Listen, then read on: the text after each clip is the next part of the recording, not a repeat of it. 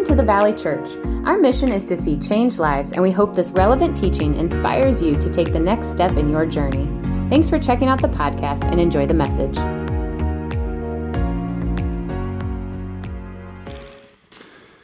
Well, they're pretty good, aren't they? They're pretty awesome, yes. This series that we're in is week 2, and the whole series is called Classic Christmas. And so what we're doing all 4 weeks, the fourth week will culminate on Christmas Eve that we mentioned earlier, is taking a classic Christmas song that traces its origins back to Old Testament prophecy. And so it's pretty neat. Last week, if you missed it, Pastor Cindy preached, and you can check it out on our YouTube channel or on Facebook. Today, I'm going to continue in that. The song that we're going to look at today is the song you just heard, O Little Town of Bethlehem. And so where does that come from? And then what's the implications for our lives? A man sleeping, he's sleeping very soundly on Christmas Eve. And all of a sudden, his wife yells, wake up, there's an intruder in the house.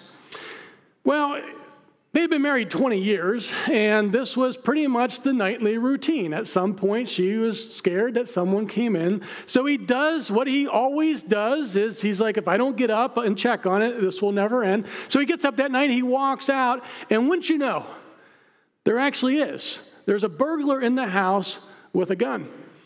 And so the guy starts to take off, to which the husband says, no, stop. You need to come with me. You need to meet my wife. And of course, the burglar's incredulous. He's like, what are you talking about? Why do I need to meet your wife? To which the husband replied, she's been expecting you for 20 years, right? There's a lot of things we expect. By the way, if you don't like dad jokes, this church won't work for you, okay? It just is what it is. But we don't expect the thief to show up at our house. We don't expect bad things to happen to us. We kind of feel that's probably for someone else down the road or another place. And I want to challenge you as we dive into the sermon today is that we need to maybe rethink our expectations. In fact, we all have expectations, whether you ever categorize them as expectations or not. Expectations actually wake us up for the most part in the morning, don't they? That we're going to get up, we're going to get out of bed, we're going to do something because of some expectation of something that's going to get done today. There's a lot of expectations brewing in houses of the ones that you just saw up here, aren't there? There's this expectation in about 10 days or so that there's going to be a tree it's going to have stuff under it, and everything they've asked for is going to show up, right? There's that expectation. There's expectations that drive every bride-to-be, aren't there? That expectation of that wedding day and what it's going to look like, and that guy that's going to be at the front and all that kind of stuff. But the reality is, our expectations can get us in trouble too. Because sometimes our expectations don't line up with reality. One thing I've found over the years, if you're a Jesus follower here today, if you're watching us online and you're a Jesus follower, that sometimes we have this expectation that because we follow Christ, that bad things aren't going to happen to us, that we're not going to experience suffering, that we're not going to lose a job, we're not going to have some of the other things that other people think. And in fact, I think we almost feel like we're inoculated against bad things happening, right? Our expectation is different, and when those things do happen, it throws us for a massive curve. We sometimes don't even know how to handle it, and then we struggle, and we question the faith, and we question our faith, or we question all kinds of things, right? And so I don't know how your expectations have gotten blown up in the last year. I jotted down a few that maybe fit you. Maybe you were divorced in the past year, or you're anticipating one right now. That expectation you had on your wedding day has changed in ways you never thought. The expectation, you didn't expect your business to fail. You didn't expect your business to suffer. Maybe it was a miscarriage. Maybe it was an illness that you just can't seem to get over, or something an illness your child has that you can't seem to get the answers to. Maybe it's a job loss. It could be depression that you just can't shake, this anxiety that just seems to follow you everywhere. Maybe it was, for so many of us out here, sickness or death in our family. Expectations that we did not prepare for, that have thrown us for a curve, that have really messed with our head. And we're here today. Maybe you're here today, maybe you're joining us today because your kid or grandchild was here, but you really don't want to be here because you're a little frustrated with God. You're not sure why all this is happening. You don't even know if he's listening anymore. It's like he's listening to everyone else in your life, but he's put you on mute. And so with that in mind, that's nice and warm and fuzzy to start the sermon, isn't it? Right? But it's the reality, right? Where these expectations might have gotten changed in so many different ways. We're going to walk into the text now that was the inspiration, if you will, for the song, A Little Town of Bethlehem. So we're going to be in Micah. Micah's in the Old Testament. Micah was a prophet, and we're going to be in Micah chapter 5. I'm going to read the first 2 verses, and then we're going to kind of go from there. It's on the screen behind me, or if you're online, it will be on the side or below me. It says this. He says, mobilize, marshal your troops. The enemy is laying siege to Jerusalem. They will strike Israel's leader in the face with a rod. But you, O Bethlehem Ephrathah, you are only a small village among all the people of Judah. Yet a ruler of Israel will come from you, one whose origins are from the distant past. So Micah is a prophet. A prophet would speak the words that God told him. He's from this town called Morith, which is about 25 miles south of Jerusalem. But contextually, if you're hearing this message, if you're living, and it would have been about 701 BC. So the year is 701 BC. You live in Jerusalem. Imagine this. And Micah stands up one day and says these words. But here's what's going on in 701 BC in Jerusalem. The Assyrian army has overtaken the city. In fact, before the Roman army, which was the strongest army of its day, the strongest army before them was the Assyrians. The Assyrians were well trained, they were well funded, and they were absolutely ruthless. And so in the moment that these words are spoken, people are dying. People are losing family members. Houses are being burnt down. The temple where God's presence is, the same temple that Solomon built in all its splendor and all its glory, is being ransacked. The walls are under attack. Everything you know is being turned upside down. Every expectation you had for your life and for your city and for your kids' life and all that is being blown up, literally. And then Micah says this, in the midst of all this, O Bethlehem, you're only a small village, yet a ruler is going to come. And it's like, what is he talking about? Dude, are you missing the point? Like, I don't care about the future. What in the world is happening now?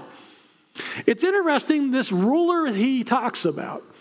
We learn a couple things about him. We learn where it's like we get his family tree, we get his location, where he's coming from and all this. And it seems like that last word, he comes from the distant past. It sure sounds like this guy comes from eternity. Could this be a little messianic? Maybe. Definitely, knowing what we know now. But again, put yourself in their shoes. Life has been thrown upside down. The thief has arrived in the form of the Assyrian army, whose only job is to kill you, to torture you, and to absolutely destroy your city. And so he's saying that in this little town about 5 miles south of Jerusalem, in this little backwater town that no one really knows about, that's definitely not on the map. I mean, you know how it is. If you had Google Maps, you still would, even to this day, you got to keep expanding, right? These little towns, Jerusalem would show up pretty fast, but you got to zoom in and zoom in. Oh, there it is. Really small place, no one of influence. If you went to Wikipedia, now I don't know, I haven't done it recently, maybe you'd see Jesus as someone notable from there, that'd be good, okay? But at the time in 701 BC, if they have Wikipedia and you go and type in Bethlehem, there will be no notable people. There won't even be much, there might even not be an entry on it. It was that outcast. But he says that there's a king coming. What in the world? So what's this king look like? Well, he gives us a little description in verse 4. He says this king, this guy coming from distant past, he's going to stand to lead his flock with the Lord's strength, in the majesty of the name of the Lord his God. And then his people will live there undisturbed, for he will be highly honored around the world. So what kind of rule? What's his rule, R-U-L-E? What's it going to look like? Well, we're told it's going to be like a shepherd. Interesting. Now, here's the question of the day. What does a shepherd look after? I mean, if only college wasn't that easy, I mean, how sweet would that have been, right? A shepherd looks after sheep. Now, here's what you need to know about sheep, okay? Sheep, I'll be nice, are dumb. But that was not the nice. I was going to say stupid. They're all bad. They're all words we tell our kids, quit on each other, okay? They're dumb. They're not smart. In fact, if a sheep falls over, it will just die. It can't get itself back up. It's helpless. It can't do anything on its own. But the other thing we know about a sheep is a sheep never worries about being fed. Sheep never worry about a lion or a bear or their enemy attacking them. Sheep never worried about, are they going to be taken care of? Sheep never worry about their needs being met. Why is that? They trust their shepherd. And Micah is saying that this kind of leadership that this king is going to bring is going to be like a shepherd. He's going to look after. He's going to take care of. He's going to provide. Now, I don't know about you, but when uncertainty rears its head in my life, there's a lot of things I try to put certainty back into. Or even when uncertainty is not rearing its head, there's still a lot of things I look to for certainty. It might be my paycheck or my bank account. It might be my family. It might be my friends. It might be in my skill sets, right? There's so many different things that we put our certainties in. Here's the one I'm guilty of the most. Myself, right? Well, I can figure this out. Well, I've had this before. I'll make it happen again, right? But think about that. No matter where you are today as you're listening to me on the faith journey, how often does that work for you in the midst of uncertainty? How has your bank account helped bring you more peace every day of every year? Or your friends, or your family, or even your spouse? And then how about yourself? How often has that solved your uncertainty? He goes on then in verse 5, at the beginning of verse 5, and he says, and this shepherd, and he will be the source of, and I want you to say this out loud and loudly, he will be the source of peace. We heard you online. Thank you. Now, the word peace here is the word shalom. A lot of the Old Testament was written in Hebrew, a little bit of Aramaic, but mostly Hebrew. Now, often we say, well, the word shalom means inner peace or spiritual peace. And that's actually just a fraction of what that word actually means in the Hebrew. The word shalom means that there's going to be completeness of peace, that there's going to be totality of peace. In fact, when you put the word in the context of how they used the word shalom back in 701 BC and how it still should be used today because the meaning hasn't changed, that completeness means things like it's going to mean the end of injustice. When this peace shows up and when the rule and reign of the shepherd appear, injustice can be solved. It means the rich will no longer devour the poor. It means all brokenness will be set right and healed, and it means that people would love one another. Now again, remember the audience hearing this. The thief has arrived. Nothing in their life has changed. People are still dying.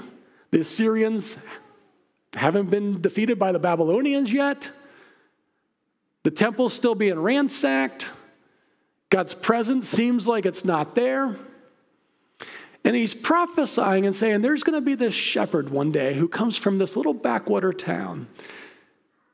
And he's going to take care of his sheep.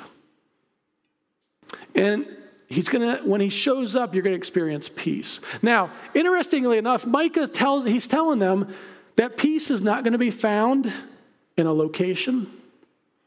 Peace is not going to be found in a place. It's not going to be found in a possession. It's not going to be found in a position. Peace is not going to be found in some destination. Peace is going to be found in a person. Now keep that in mind. We're going to fast forward now 700 years. There's a couple that we're going to look at that I think you'll relate to. Their lives were messy. Their hopes were being dashed.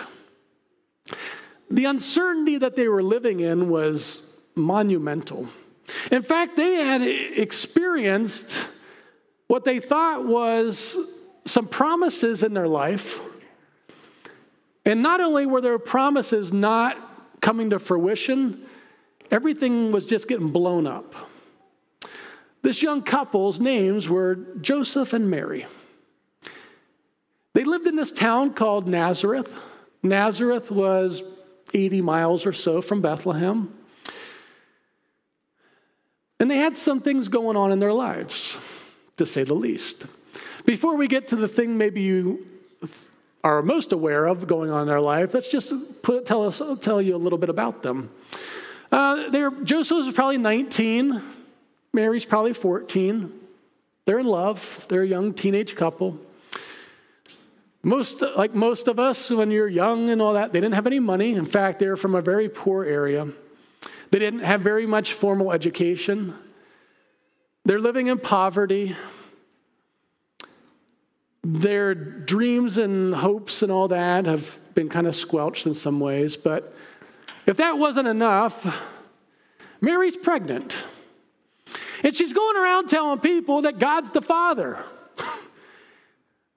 And I'm sure, just like if someone were to say that in 2021, you would say they probably need some professional assistance, right? She's blaming God for her situation. To compound it, Joseph is not doing what would have been typical of distancing himself from her or even divorcing, which you know in the circles of friends, everyone would have been saying the same thing. Don't get all holier than thou around here. The same thing you and I would have been saying. He's the baby daddy, right? I mean, right? Come on now, right? If he's not sending her on her merry way and he's not making a big deal about this, all right, I'll stop there. But you know what I'm getting at, right? Okay, he's the dad. And so it's a scandal upon all scandals. They're being ridiculed. They're being shamed. All the other things that were so uncertain and so not going their way haven't changed. They're still poor. They're still on their own. And now it's a mess. Now, we think that's bad enough. But then there was this guy who lived 1,400 miles away. He was the emperor. He was the one who decided if you talked, if you walked, if you lived, if you died. And this guy had an incredibly big issue with pride, to say the least. In fact, he had the Roman Senate of their day rename him Caesar Augustus. Or what's the big deal about that? Well, the word Caesar Augustus, the title means Holy Emperor. You think this guy was a little on his high horse? And so at this time, again, Mary and Joseph, all the things going on in their lives, he declares it's time for a census. And for the census, you need to return to your hometown. And the hometown for Joseph was Bethlehem. Interesting. As I mentioned earlier, Bethlehem was 80 miles away. There was no Uber or Lyft. There were no airplanes. There were no trains. There were no automobiles. This was going to be by foot, on foot. Now, also knowing that we always think the reason he did this census was he wanted to find out how many people were in his kingdom so he could tout and say, I have X number of million people. And that could have been part of his reason. But his biggest reason, the biggest reason the emperors or anyone in that day would order a census is that if you knew how many people were there, you could make sure that all of them paid their taxes. Thank you. Okay? Maybe you're here first service or just, no, just kidding. Right? They're here, you pay your taxes, and it's how he recruited men for the military. So just think about what's going on in Mary and Joseph. They're like, if it couldn't get any worse, we're going to have to pay taxes on a higher, and he's not going to just have you pay taxes. He's upping the rate, by the way, on money they don't have. Joseph might not even come back home. They might recruit him for the military. Oh, by the way, she's 9 months pregnant. I don't think any lady in this room at 9 months pregnant would want to walk 80 miles. Oh, by the way, it's not just 80 miles of flat stretch, which I still don't think you'd really want to do. This journey from Nazareth to Bethlehem was notorious for being a horrible route. You had to go through the desert area, and then you had to go up these mountain passes that were so narrow and so rugged. There was no one coming before and cleaning out the brush. There was no one throwing gravel down, It was an arduous journey, to say the least. She's 9 months pregnant, and let's just be honest, guys, she's 9 months pregnant, so your journey's not going to be any fun either. And then this happens. Now, usually when a pastor shares this verse, this is when it all gets exciting. This is what it's all about. This is why we celebrate Christmas. This is what it's all about. Well, I want you to think through the lens of Mary and Joseph right now. And it says this in Luke 2:6. And then the time came for the baby to be born. You see why they might think to themselves, no. No, we're not ready for this. Isn't this so much like life, though? I don't care if it happened 2,000 years ago. Isn't it like your life? It's not just that one bad thing happens. It's not just that one uncertain thing happens. It's a second one at the same time. And why not? Let's throw a third one in here just to really get us off course. And then as soon as number 2 is resolved, or number 4 shows up, right? One of the reasons that I believe the Bible is true, and I could go on for an hour, but I'm not going to do that. But one of the foundational reasons I believe the Bible is true is it doesn't clean it all up. If it said that every single person in the Bible, they never shared their failings, they never shared their sin, they never talked about their hardships, they never talked about the mess, it never addressed their doubts, I would be like, dude, that is not me. I can't live up to that. I can never make that happen. I'm a failure.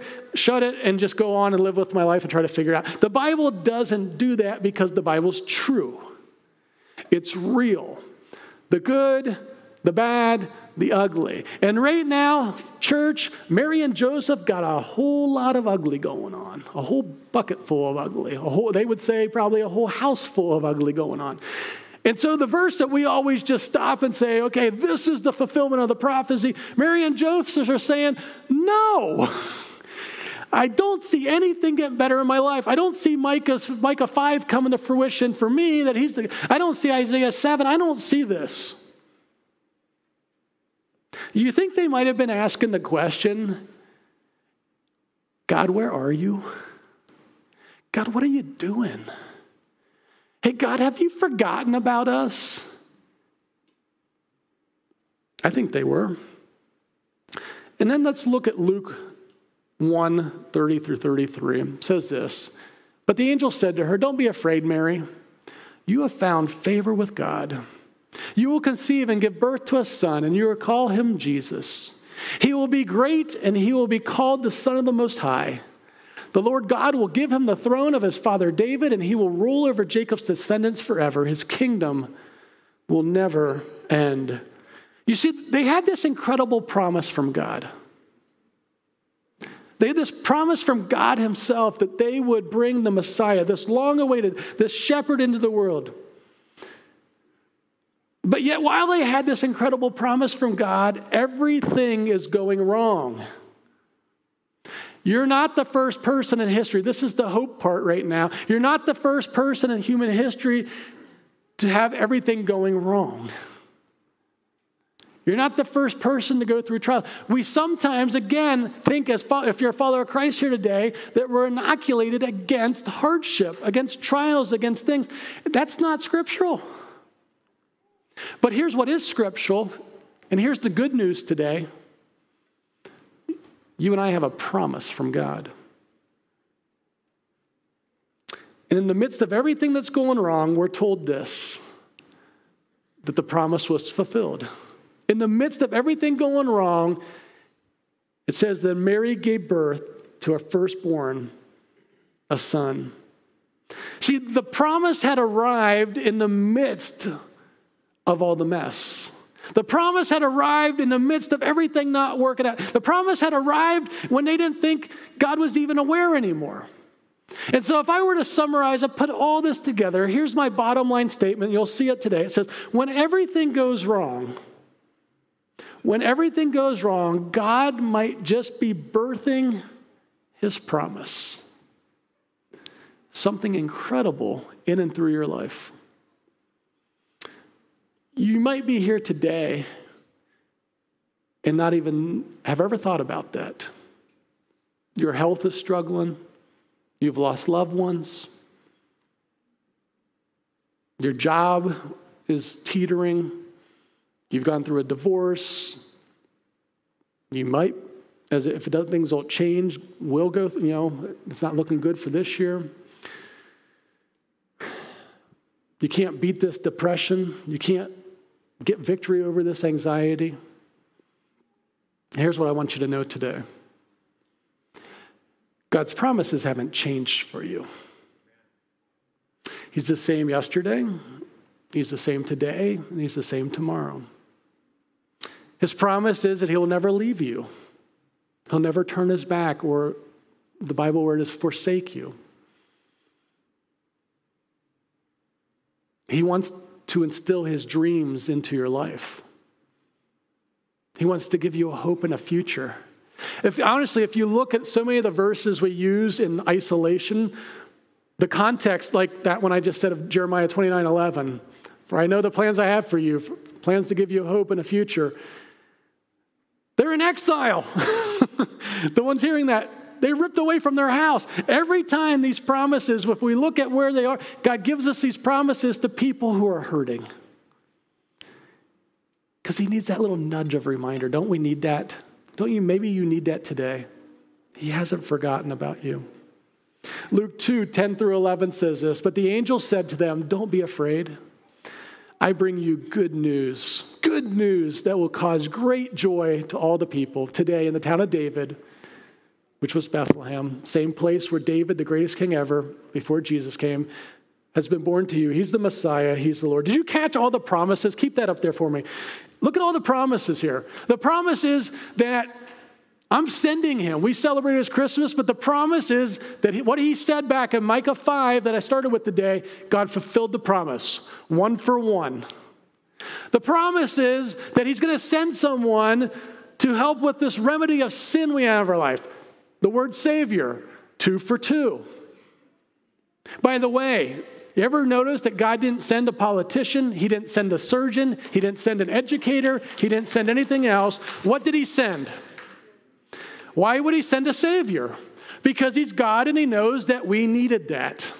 The only thing that can save you and I from the sin and from everything else that takes us out is a Savior. So start looking at the Savior. We see in this promise, and we see as I looked at Mary and Joseph, the other promise is he just uses good, ordinary people. People that might not have all the financial resources, people from a town that people have to zoom in to even find it. Young teenagers who are going through a really tough part of life, but have said, as Mary said, I'm your servant. I'm your servant. So God, whatever you ask me to do, I'll do it. See, that promise is a good reminder to me that he doesn't just use those who are the smartest or who have the most money or who have the most power or who have the most influence. He just uses people who are available. People who lean in and say, God, you know what? I only get one life. I want the count. I want the count. I want to make a difference. I want you, God, to use my life so your kingdom can come. God's kingdom is the rule and reign in the hearts of people, by the way. We're going through this season in our home right now of nightmares.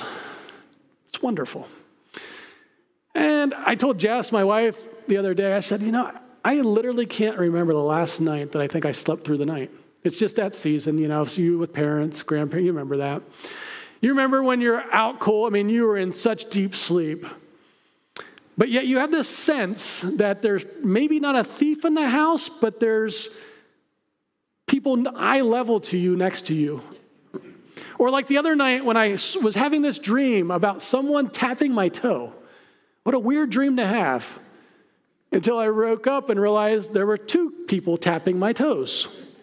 Saying, Dad, Zalamay's having a nightmare, or Dad, Dylan's scared of the storms. And so what do? And I just happen to be on the side of the bed that's closest to the door, so I win that prize, typically. Well, what's Dad do? He said, okay, let's go back upstairs. So I walk him back upstairs, right? And you're talking to him as you go up, hey, you're safe in this house. We're going to protect you. And you put him in bed. And you pull the covers back up. And one of the coolest things, don't you see that this peace just comes over them? It's one of the coolest things for me as a dad. I don't prefer to wake up every night in the middle of the night, but you see it from their head. It starts in their head. You just see, they close their eyes. Sometimes they even do. They exhale, and you just see peace come flooding over them. They live in certainty, don't they? They live in certainty that their mom and dad are going to protect them. They live in certainty that we have their best interest at mind. They live in certainty that we're a secure, safe place. Do you look at your Heavenly Father that way? Is He your good shepherd? When you invite Him into your life, do you experience that peace? Do you know that He wants to take care of you? He wants to pick you up when you fall down.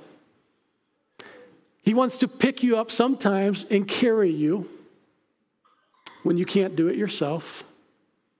He wants to fulfill every promise because He's a good, good dad.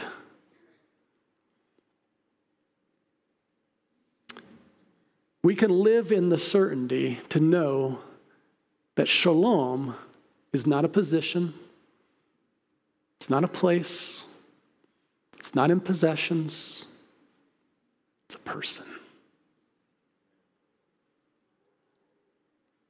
Have you leaned into that person? Because one thing I know, and I don't know everything going on in your lives, nor do I need to, but I would venture to say that there's some of us today struggling with uncertainty. There's some of us who have been praying prayers for healing, and we're not seeing it. There's some of us today that there's more month than there is bank account. There's some of us today that are just so restless, and we're so anxious. Would you go to the shepherd? Would you go to the one who is the source of all peace? Would you invite Him into your life? Keep holding on to that promise. Don't forget that. Hold on to the promises of God. Maybe you need to write them down this week. Maybe you just need to write the word promise somewhere. Promises, promises, promises. And allow Him to renew your mind. Allow Him to speak to your heart that He's the God of promise. Would you pray with me? And before we go into prayer, what I want you to do where you're seated is, if you would you just put your hands, the palms of your hands facing up, but I want you then to make a fist. 2 fists if you need to. And same with those watching us online. And right now, what's in these fists are the things that are causing you uncertainty. They're the pain, there's the trials, there's the unanswered prayers, there's the hurt, there's the guilt, there's the shame, whatever it might be.